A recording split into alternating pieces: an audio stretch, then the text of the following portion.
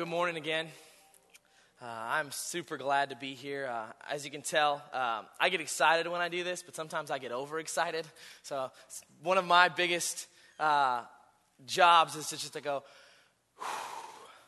help me out and get excited about this message with me because we are in Romans chapter 6. Romans chapter 6. And we've been working through Romans for, since I've been born, feels like. And I love Romans. I love Romans. I have been encouraged as I sit under the weight of Romans. I've been challenged as I've been tasked with preaching portions of Romans. And I'm so glad that I get to finish up Romans chapter 6 with you this morning. The name of this sermon series is Romans, the crown jewel of salvation. And if there was ever one verse we could pick out of the book to communicate or to typify that theme, it is what we're going to work on today, Romans 6:23. Now, when I had to sit down and think, how in the world am I going to talk for 45 minutes on one verse? I was a little nervous, a little scared, but there's so much richness in this verse, and I'm just excited to work through it with you today. So what I'd like you to do is open up your Bible to Romans 6. We'll be in mostly 23 today, but I want to start back at 15. I want to just spend some time, once again, reminding us where we've come from as we move forward through the morning. So Romans chapter 6, 15 and following. What then? Are we to sin because we are no longer under the law but under grace? By no means. Do you not know that if you present yourselves to anyone as obedient slaves, you are slaves of the one whom you obey, either of sin, which leads to death, or of obedience, which leads to righteousness? But thanks be to God that you who were once slaves of sin have become obedient from the heart to the standard of teaching to which you were committed. And having been set free from sin, have become slaves of righteousness. I'm speaking in human terms because of your natural limitations. For just as you once presented your members as slaves to impurity and to lawlessness, leading to more lawlessness, so now present your members as slaves to righteousness, leading to sanctification. For when you were slaves of sin, you were free in regard to righteousness. But what fruit were you getting at that time from the things of which you are now ashamed? For the end of those things is death. But now that you have been set free from sin and have become slaves of God, the fruit you get leads to sanctification, and its end, eternal life. For the wages of sin is death, but the free gift of God is eternal life in Christ Jesus our Lord. Would you pray with me? God, we need your grace this morning. I pray that you would be with us, that you would work in our hearts as we hear from your word, as we think through what Romans 6:23 should communicate to us. God, I always am filled with a little bit of weakness when I come here and when I stand up in front of everyone. Lord, I just pray that you would remind me that it's not about me and it's about you. And would we all benefit and grow from the truth of your word this morning. Jesus, change our hearts. Make us like you. In your name we pray. Amen. Well, as a Christian, there's probably nothing more encouraging and exciting to me than Baptism Sunday. There's nothing that I love more than Baptism Sunday. We do it about twice a year, and I just love it. You know, our numbers are the highest they are of most of the year, but that's probably because they count most of you 3 times because you sit in every service to see, I do, many of you do, sit in every service to hear the testimonies of what Christ is doing in people's lives. I just love Baptism Sunday because we get to hear about what God has done in people's lives. Now, for me, it's hard for me to identify exactly when I became a believer. You know, for some people, there's like this point in time where they know everything clicked. They put their trust in Christ in that moment, and boom. They can always look back to that. Well, it's a little different for me. I can't remember that. I was born in July 9th, 1987, to Joe and Donna Foltz. I have godly parents who love the Lord. I've been raised in a home with parents who have taught me biblical theology. They have taken me to church. I've sat under my dad's teaching or other pastors' teaching. We moved overseas to be missionaries and church planters in the Czech Republic. I've been raised in a Christian home that loves the Lord, that people that love the Lord. Here's a good example. For example, on Christmas Day, I think I was 15 years old. I got this big box and I picked it up and it was heavy, almost Xbox-like. And so I unwrapped it and popped it open. Grudem Systematic Theology. Really? But my dad knew what he was trying to do, and he wasn't about making a gamer. He was about trying to lead me to Christ. And so he told me, I remember looking at him, he said, "Son, that'll help you, I promise." I said, okay, Dad. I'm trying to smile, like, yay! But that's the family that I grew up in, and I love my family. I've got 2 brothers, and then my mom and dad are awesome. So it's hard for me to identify, really, growing up in that kind of context, really when I became a believer. I can see a point in middle school where I started to love God's Word and read large chunks of God's Word on my own free will. It wasn't assigned to me as homework, or discipline wasn't threatened if I didn't read it. I went to God's Word because I wanted to learn more, and I started to change a little bit. I started to, I think, be a little more others-focused than I was previously. But at the end of the day, I can't really put my finger on a time where I could say, that's when you became a Christian. But there is a time in my life where I can put my finger on, or I can see it clearly as a time where I truly was living for the Lord. Where there was really no questions. I was still sinning, yes, but my life became more about the pursuit of Christ than the pursuit of myself, than the pursuit of what I wanted. And it was probably the back end of high school, early into college. And it wasn't that I was sitting under like an amazing pastor. It wasn't that I had read this one book that changed my life forever. If there's one thing that I could point to as a catalyst for my growth, it was that I decided to start thinking about the gospel. I decided to start thinking about it. Now, for some of you, you might be like, duh, Ryan. You got that in high school. I had that at 4-year-old. Like, that wasn't the same for me. And I don't just mean thinking about Jesus paid it all, but thinking about my sin. What my sin deserves. Thinking about, in turn, the grace that I've received. And how I've been giving that.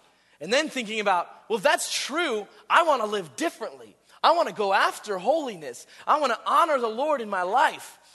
But it started with me being willing, and by God's grace, actually, the Holy Spirit working in my heart to help me think regularly about the gospel. And that's truly what Romans 6:23 is all about. It takes this large, bigger-than-life truth of the gospel and kind of boils it down into one verse. It boils it down into one verse for us. And so what I want to do with the time that we have is I want to show you 2 different options or paths or lifestyles that you see in Romans 6:23. And they are this. There are 2 different masters you can serve. 2 different possessions that they offer. And 2 very different means by which you get the possessions they offer. 2 different masters, 2 different possessions, and 2 different means. So the first one we see is this. When sin is your master, death is your possession that you have rightfully earned. When sin is your master, death is your possession that you have rightfully earned. Look at the beginning of verse 23 of Romans 6 with me. It says, "For the wages of sin is death." The wages of sin is death. The first master we see in Romans 6:23 is sin. We've talked about throughout Romans 6 what it looks like to be enslaved to sin. In fact, Romans 6:16 reminds us that we are a slave to either sin or obedience. And when sin is your master, death is what you get. Now, we must just take a moment and understand this. We are not born as free agents. We don't come out of the womb thinking, which team am I going to go with? God seems pretty cool, but sin seems pretty satisfying. Which one do I choose? No, we come out of the womb enslaved already. We call that inherited sin. We come out of the womb pledging our allegiance to sin. Every single person, that's you, that's me. Look at your neighbor, tell them it's them. That was bad. Let's try it again. Look at your neighbor, tell them that was them. All right, good. Thank you. Every single one of us was born this way. Sin is not simply just missing the mark because really at the end of the day, we weren't just shooting at the target. We were shooting as far away from the target as possible. Sin is rebellion against the Creator God. It's saying, I'm not going to do what you want. I'm going to do what I want. God has created the world to work in a certain way, in a way that we can find most joy. And if we look back to Adam, it's the first time where we see humankind say, I think I want something a little different here. Romans 5:18 reminds us, therefore, as when one trespass led to condemnation for all men. Through Adam, sin has come to all of mankind. Ephesians 2:3 says, and you were dead in the trespasses and sins in which you once walked, following the course of this world, following the prince of the power of the air, the spirit that is now at work in the sons of disobedience, among whom we all once lived in the passions of our flesh, carrying out the desires of the body and the mind, and were by nature children of wrath, like the rest of mankind. We were by nature. We were born this way. We cannot get around this fact. If you don't believe me, let me recommend one thing that will help show you this. Have kids. I don't mean that in a bad way. I've got 3 kids. I love my kids dearly. I can remember the moment in my own heart and mind when I saw my firstborn son, Daniel, and I realized, you really are a sinner. And it wasn't yesterday, he's 4. It was when he was like 5 or 6 months old. And I remember, I might have shared this story, but I'm going to share it again. I remember looking at him as we're starting to train him on what to touch and what not to touch. Part of it's for safety, part of it's for training, right? They need to know there are certain things they can't touch for their own good. So we had started the, pinch the hand if they touch something after we say no. We're just trying to train him a little bit. And I remember a time where he was reaching after a cord. He's not crawling around, but he's like wiggling around trying to grab things. He's reaching after a cord. And I said, Daniel, no touch. Daniel, no touch. And this is him. I'm going to try to do this in a way that you guys can all see. So he's reaching at the cord, and this is him. Grabbing onto that cord, just saying, Daddy, what are you going to do? What are you going to do, Dad? But I could see it, and I remember going, no, not yet, already? But, see? But that's what I saw. In his eyes, I saw rebellion. Really, I'm sure it had been there already, but that's when I remember it clicking. Here we go. Here we go. We are born slaves to sin. Now, sin is not just only our master, but it truly is our greatest enemy. Enslavement to sin not only destroys us in this life, but brings death to those enslaved by it. So what possession does it offer? It offers you death. For the wages of sin is what? Death. That's a great master. Here's what I'll give you for your time. I give you death. Now, this death is not simply a death of our body, because we know every one of us will die someday. This is a spiritual death, specifically eternal separation from God and punishment from God. Now, do you realize every one of us is going to be held accountable one day? Not just non-believers. Every one of us will stand before the throne and be held accountable for our actions. You don't believe me?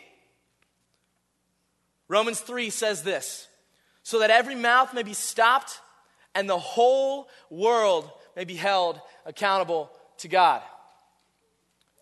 Which one of you does not fit into the whole world?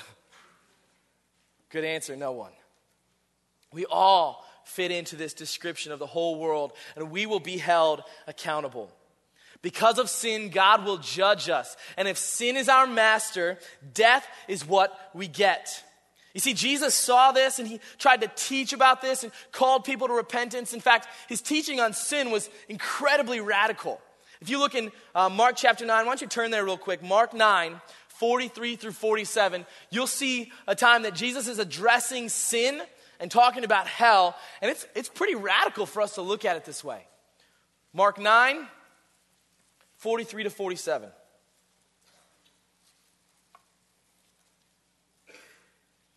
It says this, and if your hand causes you to sin, cut it off. It is better for you to enter life crippled than with two hands to go to hell, to unquenchable fire. And if your foot causes you to sin, cut it off. For it's better for you to enter life lame than with 2 feet to be thrown into hell. And if your eye causes you to sin, tear it out. It is better for you to enter the kingdom of God with 1 eye than with 2 eyes to be thrown into hell. Now, I'm not telling you need to chop off your hand today. But what I am telling you is sin is real. Your slavery to sin is real, and it deserves death. Our slavery to sin gives us death. Now, it's not just an old wives' tale. This is not something we tell our kids just to help them obey. This is not how this works. If I could write this out of here, if men had written the Bible, hell would not be in it. And at the very least, we'd be able to earn our way out of it. But hell would not have made it into the scriptures if we had actually come up with the idea and it was of our own volition. Wayne Grudem actually defines hell as a place of eternal, conscious punishment for the wicked. So you can tell my dad Grudem did come in handy. A place of eternal, conscious punishment for the wicked. In Revelation 20:15, it says, and if anyone's name was not found in the book of life, he was thrown into the lake of fire. This is real. This is real. If you are still enslaved to sin, I have to tell you that your name is not in the book of life. If you're going to end your days outside of submission to God, if you're going to end your days fully submitted to sin, I'm sorry, your name isn't there. But it's not because I'm that good, or it's not because I'm that amazing. It's not because that person next to you who's a believer has it all down and has it figured out. We'll get to that. But at the end of the day, if you're still submitted to sin, you're in slavery, and that death is your possession. Now you may be saying, Ryan, wait a minute. You just got done telling us that we were born into this situation. How in the world is it fair? How is that fair for us to have death as our possession? Well, the means by which you get this, I think, will clarify that. For the wages of sin is death. Wages are not a gift. If you employ anybody, if you have a business where you employ everybody, you don't call your paycheck a gift. You call your paycheck wages, or here's your paycheck. Here's you getting what you have earned. Because if you didn't get a paycheck, if it was truly a gift, then you shouldn't be upset, right? If you don't get your paycheck, you should be, well, it was a gift anyways. I don't think that would be a good idea, right? I like my paycheck. I do put my time in, so I want to get my wages. Scriptures tells us in Romans 3 that no one is righteous. And it says it again, no, not one. 3:23 says, for all have sinned and fall short of the glory of God. You see, we don't just come into this world enslaved by sin. We also come into this world in the pursuit of sin. going after sin ourselves. We don't come out just enslaved, but then make all the right choices so we're not living in sin anymore. We all sin. We all sin. We can see it in our selfishness, in our pride, our bitterness, our inability to forgive, our laziness, our need for control, our failure to submit to the authorities that God has placed in our lives. We can see sin everywhere. And our world is not getting any better. We're only seeing the effects of sin in greater detail. Now, if that's not convincing enough for you, let's think about this word wages just a little bit more. Now, that's a Greek word, obviously translated into wages, but that word was really a general term for receiving payment for services. But mostly, how it was used is it's a military term. It was a military term for a soldier getting paid for his service. So this isn't even just, I was enslaved and so I did work and so they decided to pay me. This is willing service to your master. Willing service as a soldier before his general. That's why Doug Moo, who's a New Testament scholar, he says it this way. Paul pictures sin as a commanding general paying wages to his soldiers. That possession of eternal death is yours and mine because we earned it. We earned it. By how we live, by how we rebel against God, by how we say, I will do my way, not your way. We sin regularly and get paid for our service. Now, if you remain enslaved to sin, there is no hope. For the wages of sin is death. There's no other outcome for you. Sin gives you what you've earned, and that is death, eternity in hell. When sin is your master, death is your possession that you have rightfully earned. Now, we could stop there. We could leave today and really feel the weight of our sin, and it wouldn't be the end of the world. But 23 goes on. Verse 23 moves forward. So it actually gives me great joy to move past this master and move on to the other one. When God is your master, eternal life is your possession, and you have been freely given it in Christ. Let me say that again. When God is your master, eternal life is your possession that you have been given freely in Christ. That is some good news. Take a look at the back end of verse 23 with me. It says, but the free gift of God is eternal life in Christ Jesus our Lord. Even though sin is the master we're born under, there is another master. There is another master, and he is good, he is kind, he is loving, he is righteous, and he is pure, and he says, come to me. Leave your slavery to sin. We have an option here by the grace of God. Romans 6:22 says, but now that you've been set free from sin and have become slaves to God, there is another option. You see, God is offering you and I the opportunity to change our citizenship. I don't know if you guys have been watching the Olympics, but there's this skater, this speed skater, who formerly skated for a different country and now is skating for Russia. He has switched his citizenship and actually just won a gold medal. He switched his citizenship and is no longer living for the glory and the honor of his former country, but is now living for the glory and honor of a different country. We have that opportunity. We can change our citizenship by the grace of God. But it's not just a change in citizenship. This is what blows my mind is God offers us adoption. We can become part of the family. Ephesians 2:19 says this, so then you are no longer strangers and aliens, but you are fellow citizens with the saints and members of the household of God. You can have adoption. You see, God is a better master.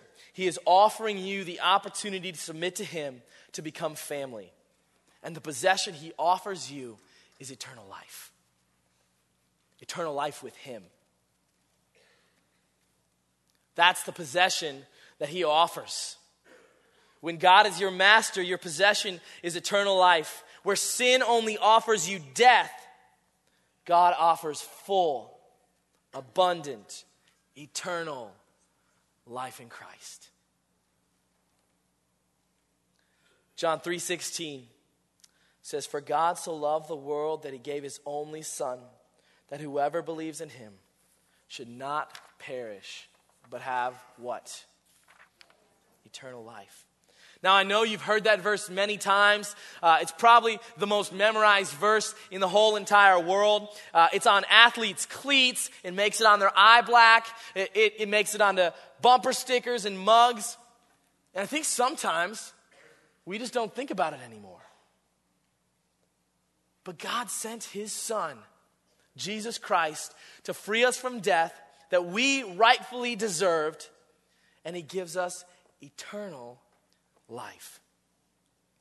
You see, we were enemies of God because of sin. We were enslaved to sin and separated from him. And now we get an eternal relationship with him.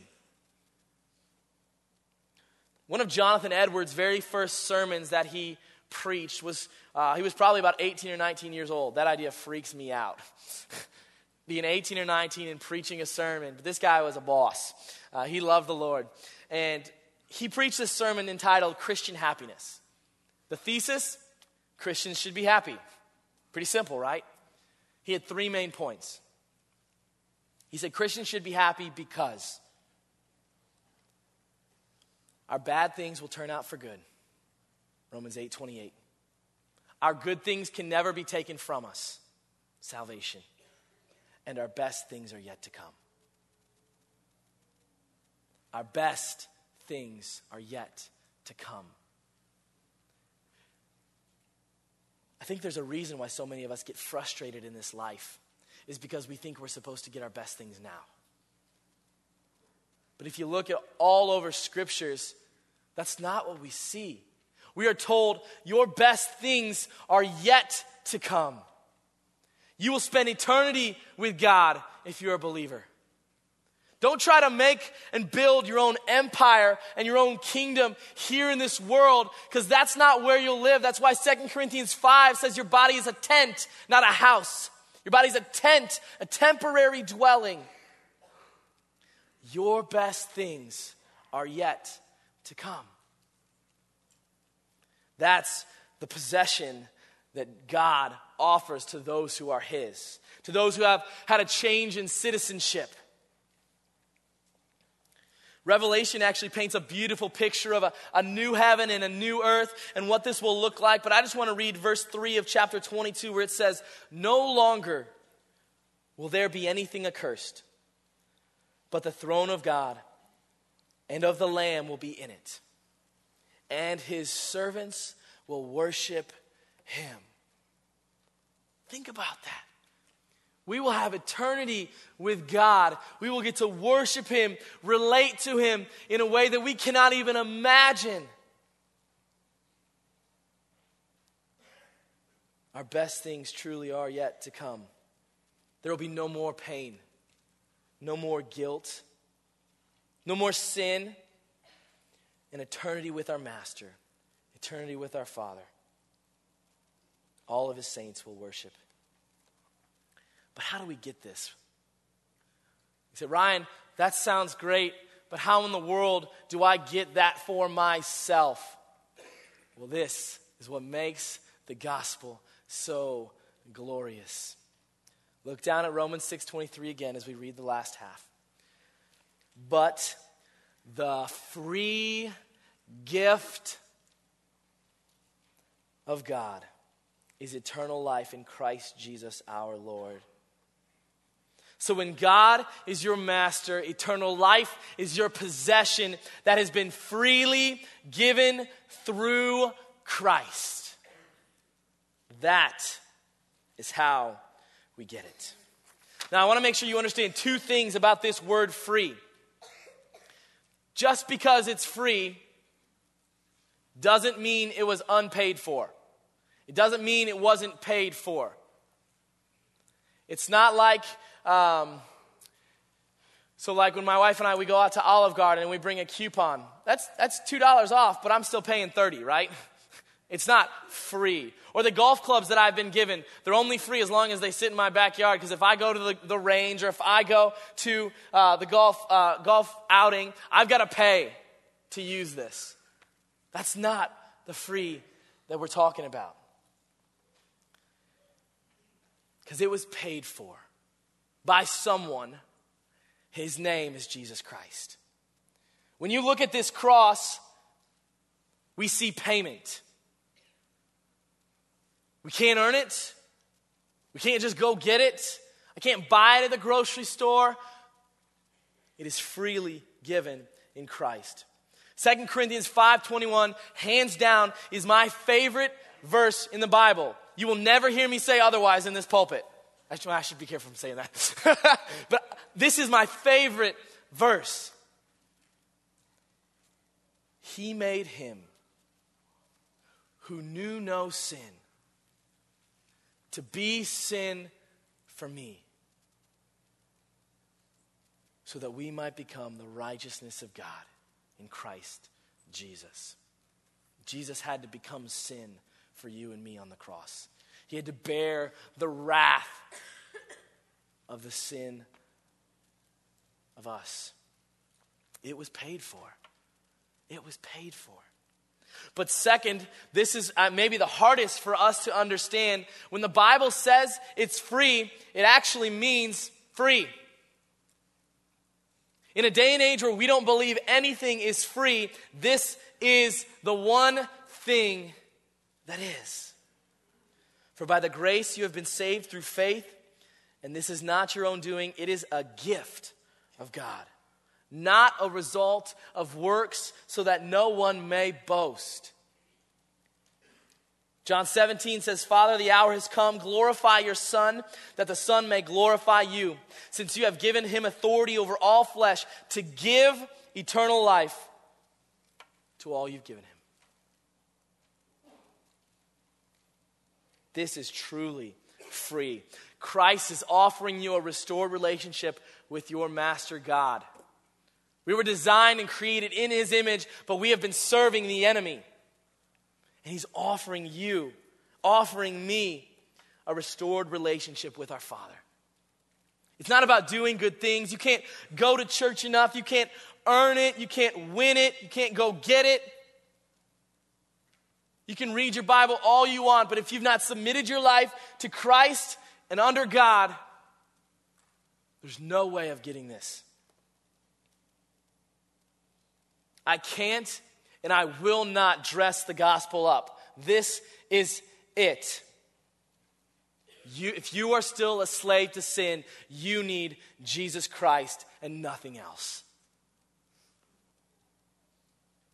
He is the only one who can rescue you to your master. And God is a better master. Christ bore the wrath God meant for us so that you can be made right with God. He became sin so we can become holy. He died so we don't have to. He now offers it freely to you and to me if we will repent and put our faith and trust in him. It's a free gift. It truly is. Now, as the worship team comes up and joins me, I want to wrap up real quick by going to Revelation 22. This is the end of your Bible, so if you're not familiar with your Bible, just turn right and end before the concordance. Just go right. Revelation 22. there are truly two different masters, offering two different possessions by two different means. When sin is your master, death is your possession, and you have rightfully earned it. But when God is your master, eternal life is your possession that you have been freely given in Christ. There are a couple different kinds of people in here today. And I don't know where you stand. I don't know what your relationship is with Christ. I don't know if you have one. But if you're a believer today, this should give you joy. You see, we are to be the most joy-filled people in the world. When you wake up out of your bed in the morning, you roll out of bed and all the world threatens to steal your joy when it tells you all the things you've got to do, all the mouths you've got to feed, all the things that are on your plate, all the things that aren't working out, all the pain in your life. Whatever it is, you know it. The gospel is what can give you joy. It's the hope of what's to come. It's knowing that Christ has paid for your sin. And it's remembering that one day you will stand before God and Jesus is going to say, this one is mine. This one is mine. You can't send him to hell because this one's mine. I paid for him. But if you're not a believer today, I really want to plead with you. You may not believe God exists, or you may believe you can earn salvation for yourself. But listen to me, knowledge about God is not a relationship with God. Just because you sit in chairs in here doesn't mean you've got a relationship with God. There's no hope if you stay enslaved to your sin. If you're enslaved to your sin, it'll only give you one thing, and that is death. You need to be rescued, and that rescue comes through only repentance and faith in Jesus Christ. Jesus is saying to you today, come to me. Come to me. Come to Christ, and he will welcome you with open arms. Revelation 22 says, the Spirit and the bride say, come. Let the one who hears say, come. And let the one who is thirsty come. Let the one who desires take the water of life without price. It is a free gift we've been given in Christ.